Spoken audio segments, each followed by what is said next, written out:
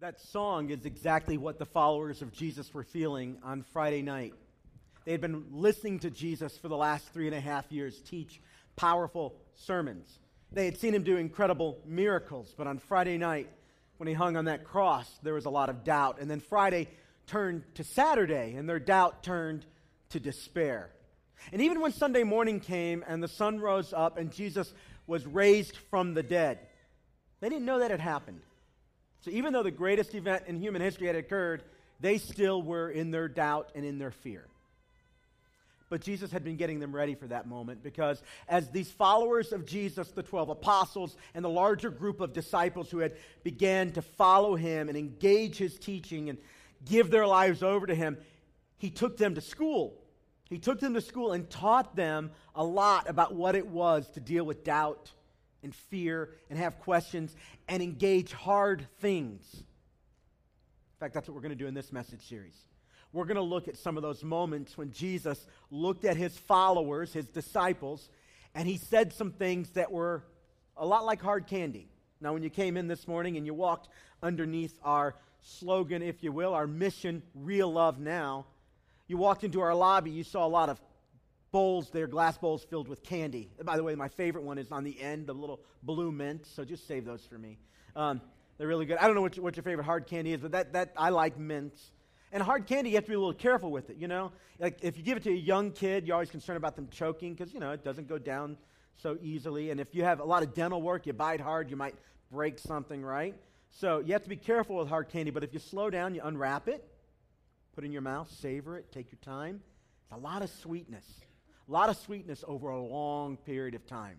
And that's what these harder sayings of Jesus are like for us. They give us a chance to go to school, to learn some spiritual lessons. That's what's going to happen today. You're going to learn some spiritual lessons that I think make the truth of the resurrection, that Jesus was dead, but he's not anymore. He really is alive, that make it even sweeter. That take this truth that's out there and helps us to apply it to our lives. Now, there's a few things we need to establish about Jesus. Maybe you don't know this about him, so if you're not all that familiar with church, welcome. We built this church largely with you in mind. That if you're unfamiliar, feel disconnected, we wanted to give you a place to come where you could engage spiritual things and not feel like an outsider. And the reason we did this is because our first point up here on the screen is that Jesus invites everybody to follow him. The people you might think that he invites to follow him, like they kind of have their lives together mostly, and he, looks at them and says, hey, you kind of got it going on, welcome. Interestingly enough, that's not at all what he did, really. What he did is he went to every single person who is broken, imperfect. The Bible calls us sinners. He invited every single person. He said, look, without anything you have to do, but simply because I love you, because of my grace, I invite you to follow me. So he took people that you might think had it all together, but there was always an other side of the story. And he took people that you would look at and you would say, there's no way they would be invited to have a relationship with God. There's no way they could be deeply spiritual. And Jesus invited them all to come. And what's interesting about this invitational Jesus, what's interesting about it is that being a sinner is kind of a prerequisite to being invited. There wasn't a single person that ever laid their eyes on Jesus that ever really had it all going on. There isn't a single person in this room that has it all going on. So if you come today with challenges, difficulties, questions, doubts, fears, you're in good company. In fact, not only is being a sinner a prerequisite to following Jesus, but to some degree having doubts is as well. Having doubts is also a prerequisite because what Jesus came to do was to give us life in him as we put our faith in him. And that journey from doubt to faith is a journey that every follower of Jesus walks.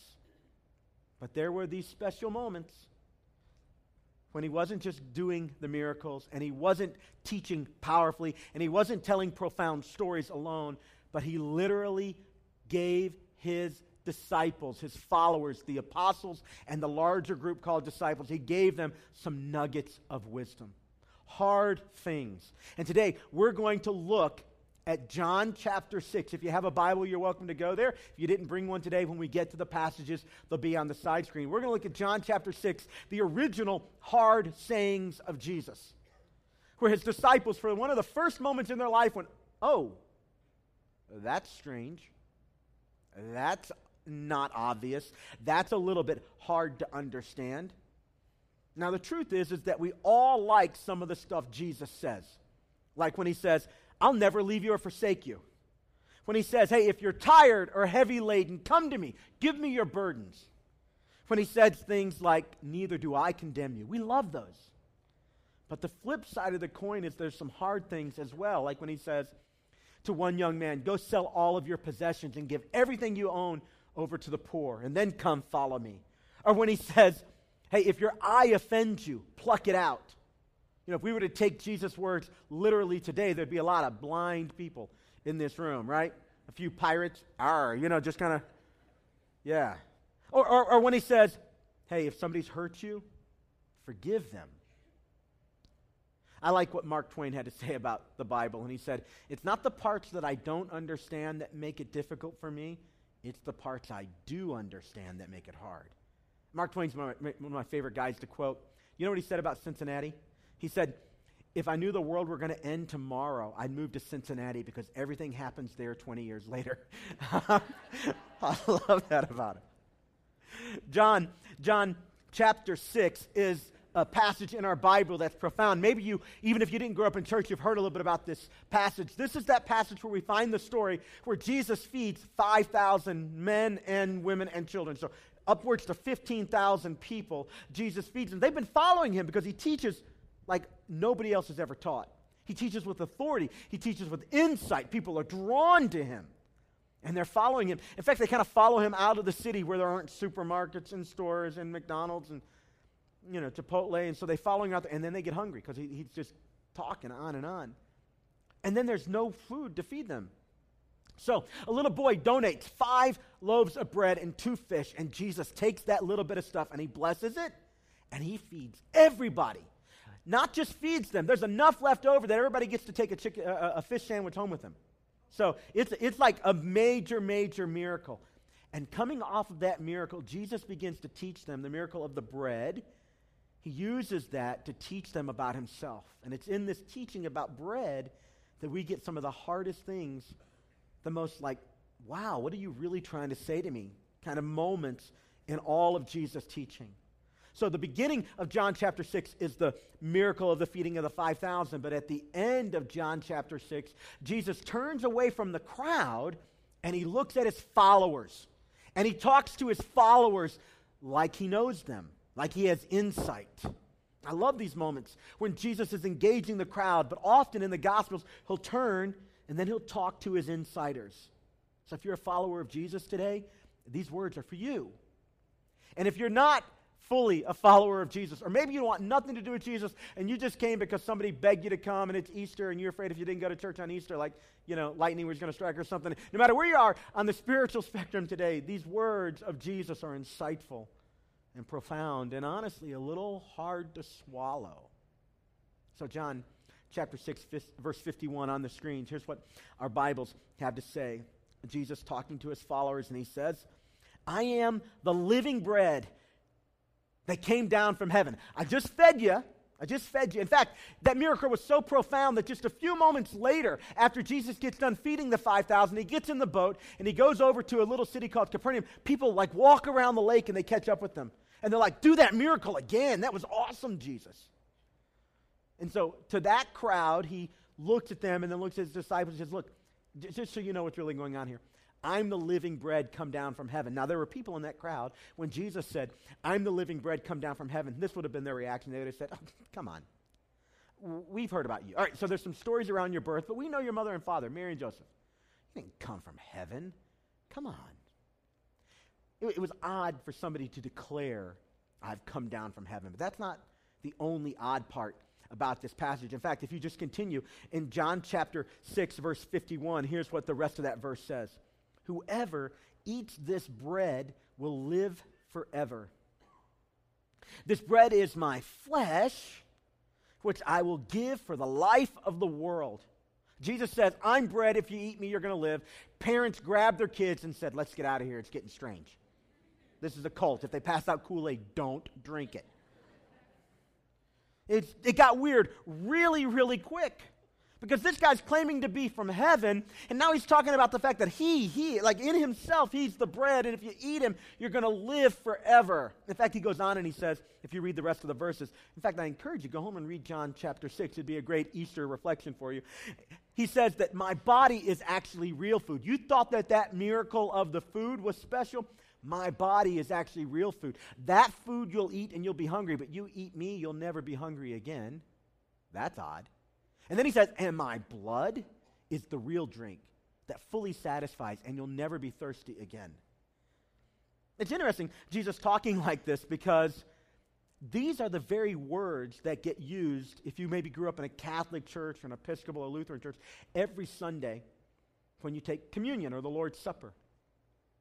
This reference to the body and blood of Jesus and what it is and what it means.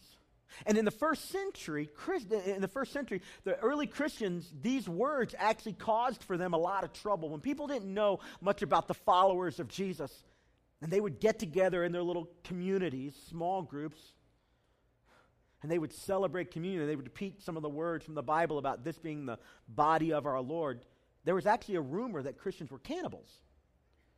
And it caused a lot of persecution, right from these difficult words that on the surface at least don't make a lot of immediate sense. So whoever eats this bread will live forever. This bread is my flesh, which I'll give for the life of the world. In John chapter 6, verse 53, Jesus said to them, as if they didn't get it already, very truly I tell you, unless you eat the flesh of the Son of Man and drink his blood, you'll have no life in you. This is just odd language to hear. They loved the miracle. They're watching it. It's awesome. They loved it when he taught, but when he comes to these kinds of moments that over the next 4 weeks, including today being, the first of 4, they just make you pause and say, all right, there's something else going on here. I'm just not clicking fully. In fact, here, let's look at their response. If you look at John chapter 6, verse 60. On hearing this, many of his disciples, now not just the 12 apostles, but that large group, many of the apostles said, this is a hard teaching, that I've got to eat your body and drink your blood or I don't have any life. This is a hard teaching. Who can accept it? Like, who can embrace this? Who can understand? What are you even talking about? Now, verse 61. Aware that his disciples were grumbling about this, Jesus said to them, does this offend you? Now, there comes a moment in the life of every follower of Jesus where something Jesus does, says, or requires of you offends you. It's just part of following Jesus. It's part of the school that he takes his followers to, where he is more interested, he's more interested in their development than he is in their comfort. In this illustrated, living out example of the miracle of the bread and the fish where he feeds, and Jesus is not going to use that to teach them a profound spiritual truth. He is more interested in their growth than he is in just making them feel good. This is something we have to understand about Jesus on Easter morning. Here we are 2,000 years later, and the same Jesus that walked around back then and taught and did miracles, the same Jesus that we're learning about right now, who was more interested in developing people and growing them than just keeping them comfortable and satisfied, is the Jesus that's very much alive here in this room, who wants all of us, no matter where you're starting from, whether you've been with Jesus for 50 years, he wants all of us to know that he's very interested in our development. He is interested in your growth and mine. And a passage like this, slowly savored, unwrapped carefully, can help us get there. See, Jesus is doing something that pastors generally don't like to do. I mean, in John chapter 6, he's at the pinnacle of his popularity. Multitudes are following him. It's the biggest day. And then he starts talking strange, and the crowds start following out. Now, the disciples loved the crowds. Because the disciples believed that Jesus was coming to usher in a kingdom. He would be the king that would overthrow Rome, and their little nation state of Israel would finally be free. So they loved the crowds because the crowds stood between their little group connected to the king, and if he becomes the king and we're connected to the king, we kind of get kingly benefits. And then there's Rome and the Israelites that are kind of in bed with Rome. And between Rome and that power source and Jesus the coming king, there was the crowd serving as a buffer zone. And as long as the crowds are around, they had influence. But man, if the crowds start leaving, we might have some problems. Because those followers of Jesus, those early disciples were doing something that we're prone to do. They were looking at the crowds and getting their cues from them, as opposed to listening and embracing and discovering all that Jesus wanted them to know as he talked privately with them. It's a tendency that a lot of followers of Jesus find themselves in. I find myself that way too. I can imagine the disciples thinking when Jesus started saying, I'm the bread, going, okay, I'm tracking. And then he says, eat my body and drink my blood. They're like, whoa, somebody grab him quick, off the stage. Matthew, run up there, start telling some tax collector jokes. That'll get the crowd going. They like that stuff, right?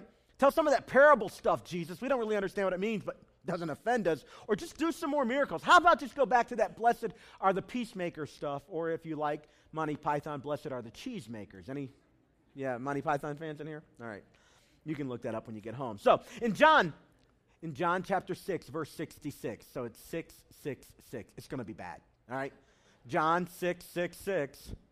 Here's what the Bible tells us. From this time, many of his disciples, many of his followers turned back and no longer followed him. It's too hard. It's too hard to embrace. Too hard to understand. They didn't understand what was going on. It didn't make sense. And the Jesus they fell in love with, the miracle-working Jesus, the Jesus that there were all kinds of fringe benefits with, that Jesus didn't seem to be anywhere around. So Jesus looks at them and he says, in verse 67, you do not want to leave too, do you? This is what he asked the 12, the closest to him. Look, the crowds are leaving. What about you? Are you going to leave too? Wow, that's a great question. That's a great question when you come up against these moments in your journey of faith, and it's difficult, and it's hard, and you're contemplating, am I going to stick with this? Or am I going to leave? This is appropriate to talk about on Easter Sunday because even after the resurrection had occurred, it was already a fact of human history. Dead Jesus was now alive. The disciples didn't know it. And they were very much in that place of, are we going to stick with this? A couple of them had already kind of decided they weren't. Peter, who we're going to read about in a little bit, Peter had already denied Jesus, and when he did, he felt incredibly regretful about it, but man, he blew it, even after he swore he wouldn't. He'd come up against a personal hard moment of relational conflict and emotional turmoil, and he turned away. I'm incredibly grateful that you're here today, but I'm no fool. I know that on Easter Sunday we have a mixed crowd in the room. And there was a mixed crowd that day when Jesus fed the 5,000, and then they followed him around the lake, and he leans in towards them and he says, eat my body, drink my blood. There was a mixed crowd. Just kind of sticking with the bread metaphor, there were some Wonder Bread followers of Jesus. You know Wonder Bread? Remember the old Wonder Bread? Great sandwich-making white bread, completely unhealthy, full of carbs, but man, tastes good. Wonder Bread. Now, these Wonder Bread followers of Jesus, they followed him because everywhere he went, they were filled with wonder. He did miracles. They loved it. They loved watching him raise sick kids, heal lepers. They loved his teaching. It would wow them. I like to think about these as the what can you do for me, Jesus kind of Jesus followers. They were the bless me, Jesus, the wonder followers. Bless me, Jesus. Bless my marriage. Bless my job. Bless my kids. Bless my vacation. Bless my blessing. Jesus, bless me. And there's nothing wrong with that except that it's incomplete. And the Wonder Bread followers of Jesus, like then and today, when you come up against the hard stuff, it's hard to stick it out because the Wonder Bread, even though it tastes great, isn't fully nourishing. And even if it nourishes for a moment, it doesn't last. It's kind of like Christians with benefits. You've heard of friends with benefits? These are like Christians with benefits. As long as it's working for me, I'm good. But when you hear something you don't like, full stop. Put the brake on. Right? Pull the handle. We're slowing down here. So I love what Jesus has to say about relationships. He's so awesome what he has to say about loving each other and treating each other right. But when you hear that he also says that when it comes to human sexuality, it's one man, one woman in the covenant of marriage for a lifetime, you're like, whoa. Like, I'm sleeping with my boyfriend, I'm sleeping with my girlfriend, and I like Jesus and all, but now you're meddling Jesus. Or you come up against one of those moments when Jesus is talking and you're a Wonder Bread follower of Jesus, and Jesus says, hey, where your money is, where your treasure is, there's your heart. And you're like, all right, now, if I thought you were meddling over here in my private sex life, now you're in my wallet. You're really meddling, Jesus. And I like all that, be kind to each other and, treat each other, but don't mess with me and my decisions. So Wonder Bread Christians, when it gets hard, they get gone. And then there are the stale bread followers of Jesus. Like, they had a real, authentic, on-fire thing, but it was a long time ago. Every once in a while, I meet one of these around here, and I don't know them, and they tell me a little bit about your story, and they'll say something like, hey, I grew up in church, and I just felt like it was time to get back. I'm like, that's awesome. And so a lot of times, just so you know, if you talk to me, I'll often say something like this. Tell me what's going on in your life spiritually right now. Right now. It's one of the reasons why, that question is one of the reasons why I rarely use the phrase, are you a Christian? And I ask a more active question, which is, are you currently following Jesus? Are you a follower of Jesus? Like, what's going on right now? So it's not unusual for me to have that conversation, and they say, I grew up in church, and I say, well, good, what's going on right now? And they say, well, Ben, I grew up in church. Like my grandmother was really into church. She took me to church all the time. Yeah, but what about you? Like, what's going on now? And they're kind of like stale bread Christians. What they had was real, but it's been a long time. It's been a long time. And so that engagement with the bread that is Jesus has gotten kind of old. It's interesting. In John chapter 6, after the miracle of the feeding of the 5,000, you got the one group saying, do it again, do it again, do it again. Like, we love that stuff, Jesus. Keep bringing the miracles. The Wonder Bread Christians. And then just a few verses later, you got a group of people saying, hey, Jesus, we get the whole bread thing. Remember this? It was our ancestors that ate the manna. Remember my grandfathers, they ate the manna. And Jesus is like, yeah, that was your grandfather. What about you? All right, so your parents raised you in church. Thank God for that heritage. What about you? Where are you? Wonder Bread followers and stale bread followers. And here's Jesus saying, look, I know it's a little hard to understand. I know it's not immediately obvious. I know that you have to kind of dig through this a little bit to get to it. But I am the bread of life. I nourish every day. I'm always fresh. I'm always in season. I'm always on time. I'm always right for you. Here we are on Resurrection Sunday. I think if God wants to do anything in our congregation at large, and probably in your life as well, is He wants you to know that religious engagement isn't the point, but a personal, vibrant relationship with the resurrected Jesus is. And we could, and it would be appropriate to just do a typical Easter sermon where we just acknowledge the resurrection. That's fine. We've done that sort of thing in here. But in prayer, we decided that today what we would do is we try to make the resurrection not just something we talked about, but something we embraced. That Jesus really is alive, and this changes everything. It changes everything for you. It changes everything for me. It changes everything for our world. Because it's not about some religious engagement. Thank you for being here on Easter. We're going to have a big crowd today. Pastors need that. My ego is fragile. I needed you to be here today. But more importantly, it's Resurrection Sunday. When's the last time you feasted on the living Christ? That experience you had, that last one that really moved your soul, is it still nourishing, or is it time? Is it time again?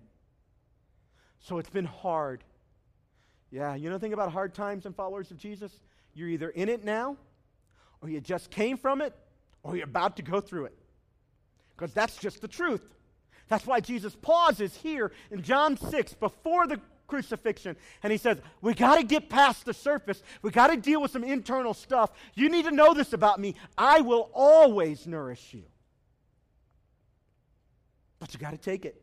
You got to take it. You can't just go for the miracles. You can't rely on your ancestors eating the manna. You have to partake. You have to eat my flesh. You have to drink my blood.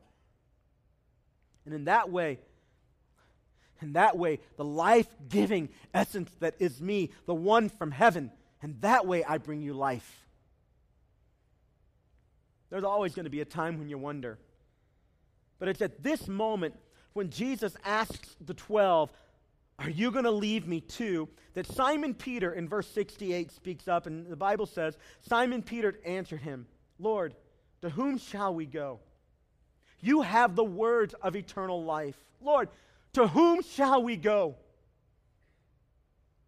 Lord, what am I going to do if I don't stick with you? This is a profound question. It's a question I want to give you as a tool to engage in your times of doubt, in times when it's hard for you. In fact, I'm so committed that this question can bring clarity in times of doubt and confusion and question and hardship that I kind of want us to say it together. So if they'll put it up on the screen, when I count to 3, will you just say this with me? To whom shall we go? Would you ready? 1, 2, 3. To whom shall we go? Now I'd like you to make it personal and say, to whom shall I go? On the count of 3. 1, 2, 3. To whom shall I go? This is a clarifying question because it begs us to evaluate some options that are in front of us. At times of question, we have some options in front of us. Stick it out with Jesus. Let him nourish me in this moment. Let him be my sustaining force in this moment, or go somewhere else. Now, when do moments like that come up on us? Well, our questions often come up in times of transition. Maybe you work for Pack and Go. Maybe you call it P&G, all right? But you work for Pack and Go, and every couple years you're getting moved around. And so like you were in your church and you loved it, but then you moved. Right? Maybe it's not P&G. Maybe you moved and you had a community, but you don't now. And so in a time of transition, it's just really difficult to look around and say, where's my support network? Or somebody you love passes on. And you say, where's God now? So transition can be a time of questions, and tension can be a time of real question with Jesus. So people who are often with Jesus, they rarely ever stand up and say, I just don't believe it anymore. I rarely hear that as a pastor. Ben, I used to believe, but I just don't believe Jesus, and I don't believe in the resurrection anymore. They rarely say that. Here's what they usually say if they're being honest. I believe it. It just doesn't seem like it's relevant anymore. It doesn't seem like it matters anymore in my life. It doesn't seem to, like when I was a kid, it mattered. When I was a teenager and I was in youth group, it mattered. But now I'm in college, it doesn't seem to matter anymore. So sometimes in times of transition or tension or perhaps in temptation, people say, I wonder if Jesus really matters, and I wonder if I'm going to stick with him. It's the right time to ask, to whom shall we go? Because in times of tension and transition and temptation, those doubts can linger, and doubt can turn to despair. Hardship can become a barrier, and we turn away from the life-giving bread that is Jesus. I see this when a young man or a young lady grows up in the church, and then they meet her. He meets her, and she's beautiful. Like, wow. Smoking hot, beautiful. And he reasons to himself, he says, you know what? Anybody can be a Christian, but only a few people to get to be beautiful. And so I'm going to go with beautiful. And that temptation kicks in, or they think, look, I'm lonely, and I've been waiting, and I know he's not a believer, but I'm so lonely, and man, if I just want a husband, and I'm more afraid of being lonely than I'm afraid of bringing this person who doesn't share my faith into my life. And so here we are in a moment of temptation, and in moments of transition, temptation, and tension, it's real easy to find yourself on the fence like some of those early followers of Jesus that day, the Wonder Bread followers or the stale bread followers, or perhaps when there's times of trouble, when you feel like you kept your end of the deal and God let you down, and it's really hard, and people are saying things about you that aren't true, and you've been misunderstood. And man, betrayal, isn't that the worst of human emotions? And you look at it and you say, where's God in all this? You get flooded with doubt. It's at those moments, transition, tension, trouble, and temptation, that I think that's when we have to go to the question that Jesus asked. What about you? Are you going to stick with me? And these are where Simon Peter's words become incredibly powerful. Lord, where else are we going to go? Where else am I going to go? You have the words of eternal life. It's like he considered his options. Yeah, we could go. We could go with the crowd. I could go with the Wonder Bread crowd. I could go with the Stale Bread crowd. I can go kind of make it on my own. But Jesus, you have the words of eternal life. Even though I don't like where I am right now, you are the source of my sustaining power. And they understood it on that day. But he was teaching them, wasn't he?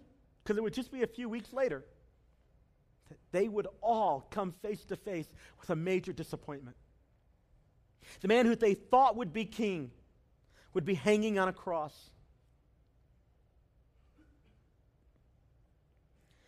I think Peter recognized something that very few people understand, or they understand it too late. The idea that if I back away from my faith, if I back away from Jesus, if I go the Wonder Bread route or the Stale Bread route, if I reject Jesus in this moment, what I'm really doing by backing away from him, I'm moving close to something else. A her or a him or an opportunity or away from a fear or in a relationship. Trying to manage some of the chaos in my life. By saying no to Jesus, by rejecting him, I'm actually saying yes to something else. In fact, whatever you say no to does in fact move you towards some other reality.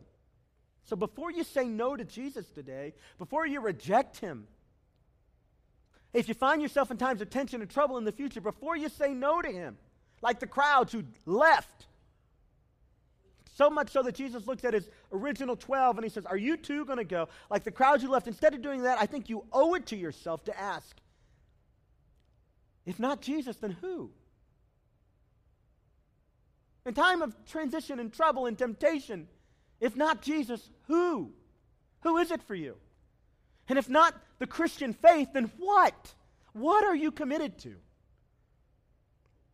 And this gets exceptionally hard when you remember that Jesus is really not that concerned about your comfort. So if that's your highest priority, it's very, very difficult to grow in your faith. He's very concerned about your development, my development. And that means we go to school, spiritual growth school. And that usually happens most in times of transition and temptation and difficulty.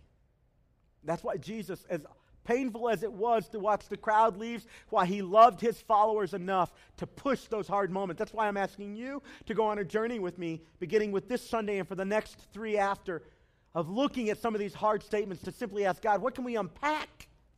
What is it you'd like to say to us as you want to develop us, as you're more concerned with our development as a follower than you are my comfort as a human? It makes us turn away from just the stuff we like about Jesus and embrace him even when he leans upon us. So before you say no to Jesus, if not Jesus, who? If not the Christian faith, then what? And if not now, when? Before you say no to Jesus, make sure you know who you're going to go to if you're not going to go to him. Because it can be hard to follow Jesus. He will call you to come and then give your life. I think Peter knew in that moment that when you stop following Jesus, you step down. And when you stop following Jesus, you step out. Now, it's a lesson that he gleaned in that moment. A little bit later on, he would fail. But because he had been to school a little bit, when he failed, he remembered. Literally, he had regret. The Bible says he repented. He turned away from his failure when he denied Jesus, and he went back to the living bread. And he found nourishment there. That's an opportunity that is available to each one of us because Jesus really is alive today, and he is not dead. In just a few days, all of those disciples we've been talking about would get a glimpse of the eternal life that they would have through Jesus when they discovered that the rumors that he was no longer dead were in fact not rumors. So let me ask you, who are you going to go to when things get tough? If not Jesus, who? And if not the Christian faith built upon the death and resurrection of Jesus, and we put our faith and trust in that. Paul wrote it this way, that we believe in our hearts and we confess with our mouths that God raised Jesus from the dead, and in that we're saved. If not the Christian faith, then what?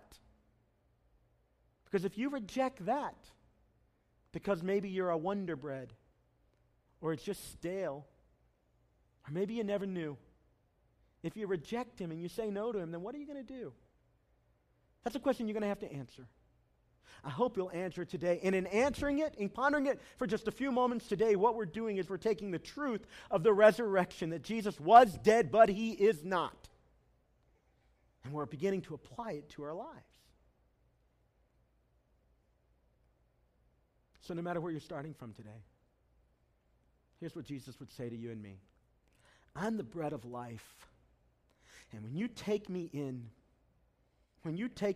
all of me, the parts you enjoy, the part that motivates you and stirs your soul, and the parts that rock you to the core, when you take me in taking me in, there is life. Life of purpose, meaning. You don't just live, but you live. You actually have something worth dying for and something worth giving your life for. You get all of heaven, and you get an incredible, rich life here. Not easy. Listen, if you believe the Christian message was just for the emotionally feeble, you misunderstood the Christian message. Jesus was clear. It is not always easy. He was clear in his teaching. He was clear in his death when he said, in this world you will have trouble, but take heart. I have overcome the world. And on Easter Sunday we celebrate that death and hell could not hold him. Which means no problem you're facing today can stop the forward movement of God in your life if you'll let him in, if you take him in. So maybe, you know, I don't know, but maybe if you were just honest, you would say, I have in fact been a Wonder Bread Christian. Like as long as it was good, I was there, but the moment Jesus said something to me I didn't like, I took a step back. If that's been you, today, you can literally take him in a deeper and a more meaningful, a more honest way. Or if you were honest today, maybe you would say, Ben, the truth is, I have been a stale bread follower. And my last real encounter is so old. Now, I really couldn't answer the question, what is God doing in my life these days? Listen, if that's you today, because Jesus was dead and he is not dead anymore, today you can take him in. And in taking him in, you take in all of that eternal life-giving force that he brings us through the power of his Holy Spirit. And you get all of heaven one day when you die, but you get all of life with God here and now. Any notion that this is for the emotionally feeble or the emotionally weak needs to go away. Because this is not for the faint of heart, but it's refreshing nonetheless. I think this hit me when I was married about a year and a half. I got married, and I had a year and a half of college left, so I got married in college, got married young. I don't regret it. It's not for everybody. It was good for me. And then I went to seminary, which is the school you go to if you want to be a pastor. And I couldn't have been more eager, more excited to get on to my life with God. I loved the things of God. I loved the benefits that came with being a follower of Jesus. I loved his teachings. I loved everything about it. And I was at Asbury Seminary, and I got a call from my mom, and she says, hey, I found a lump. And that lump ended up being cancer. And I had some emotional turmoil. And I've been married a year and a half or so, just long enough to where the honeymoon really was over. And I began to discover new levels of reality of what it means to be married. I'm not even going to go any further than that. You know what I mean? And so, I had some relational turmoil. And graduate school is expensive. And I had a full-time job with part-time pay. Anybody else ever done that? And so my full-time life wasn't fully funded. And so we had some financial turmoil. And I found myself sitting in an empty church sanctuary asking God, where are you, God? And here I was on the brink of the journey that I believe God had called me to. I was so excited. And with just a few challenges, real, they were real. Oh, listen, they were real. I'm finding myself in that position like the crowds going, I don't like this. I don't like this. And I'm asking myself, am I even going to do it? Am I even going to do the thing I know that God has put in front of me? And I was this close. This close. And I've been this close a few times before. And I'm telling you, friends, if you're this close, the only real source of strength we have isn't you just picking yourself up again and trying harder. It is that in Jesus there is nourishment for your soul. There is a second, third, and 10th, and 100th chance. He really is the bread of life. And I remember saying, if I don't do this, what else would I do? And not because I was wise, not because I'm smart, because I've blown it a lot, but in that moment, I decided to keep going. Not back up, but keep going. And maybe I'm wrong here today, but I think God has been pressing on some of your hearts to say, don't give up. Keep going. It really is worth it. And I bet he's been saying to some of you, look, you've had it on the back burner. It's time to bring it back up front again. My relationship with Jesus, you should be saying to yourself, some of you, is more important than I've been living it lately. And today, because Jesus was dead, but he's not anymore, that living bread is available to you and to me and everybody driving up and down I-75 right now. Oh, Easter's a good day. It's a good day because this is the day when the hardest things in life are proven no match for our risen Savior. Now, with that said, here's what I'd like you to do. I'd like you to grab out that Connect card, and let's take a few steps together as a congregation. The first step I'd like for you to consider today, right there on the front of your card, right underneath your name and email, is next step A. It's today I'm making Jesus my Savior and Lord. Now, I don't know who needs to check this box, but I bet you do. I bet you know whether or not this has been something you've even been thinking about for the last several months. I bet some of you know that you're not here by accident today. But God, I believe, supernaturally, by His Spirit, ordained for you to be here. And while I've been talking, you have felt the pull. That's God's call to you, saying, come, take me in.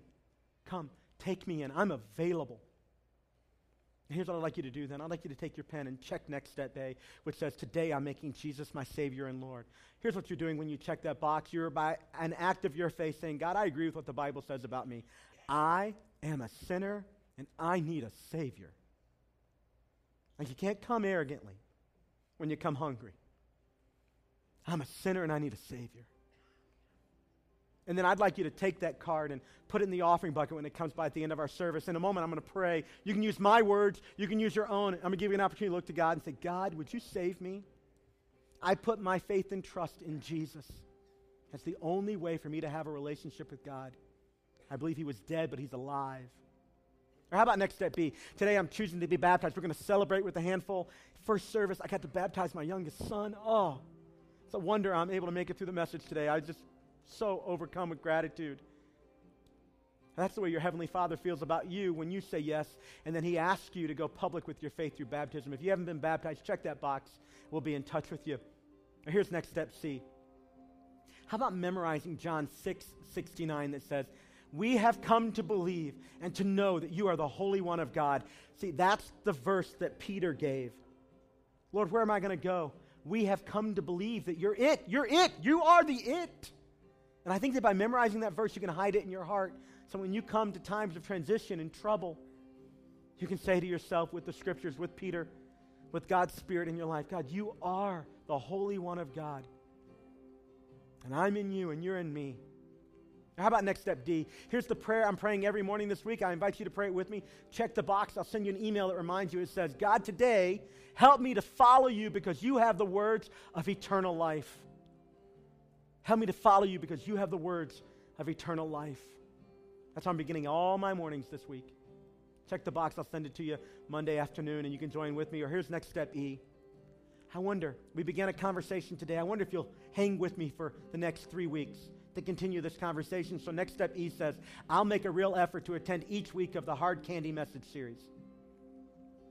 Something may come up. You may not be, but just check the box. I'm going to go ahead and engage spiritual school and look at some of the harder stuff that Jesus had to say. Are you bold enough to do that? Check that box. Why don't you put your card down? Let's pray about these things right now. Heavenly Father, thank you for sending your son Jesus into the world.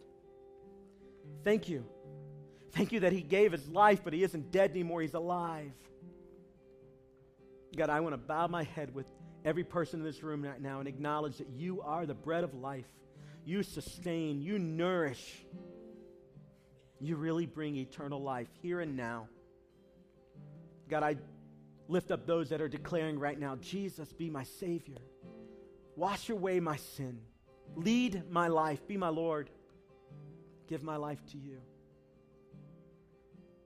God, I pray for our guests today. They walked in just coming to an Easter service, but today your Spirit moved on their hearts, God. Seal this moment. And the good work that has begun today, let it continue even this week as we declare your words and pray your prayers. I ask all these things in the powerful and holy name of Jesus, the strong and risen Son of God. Amen and amen.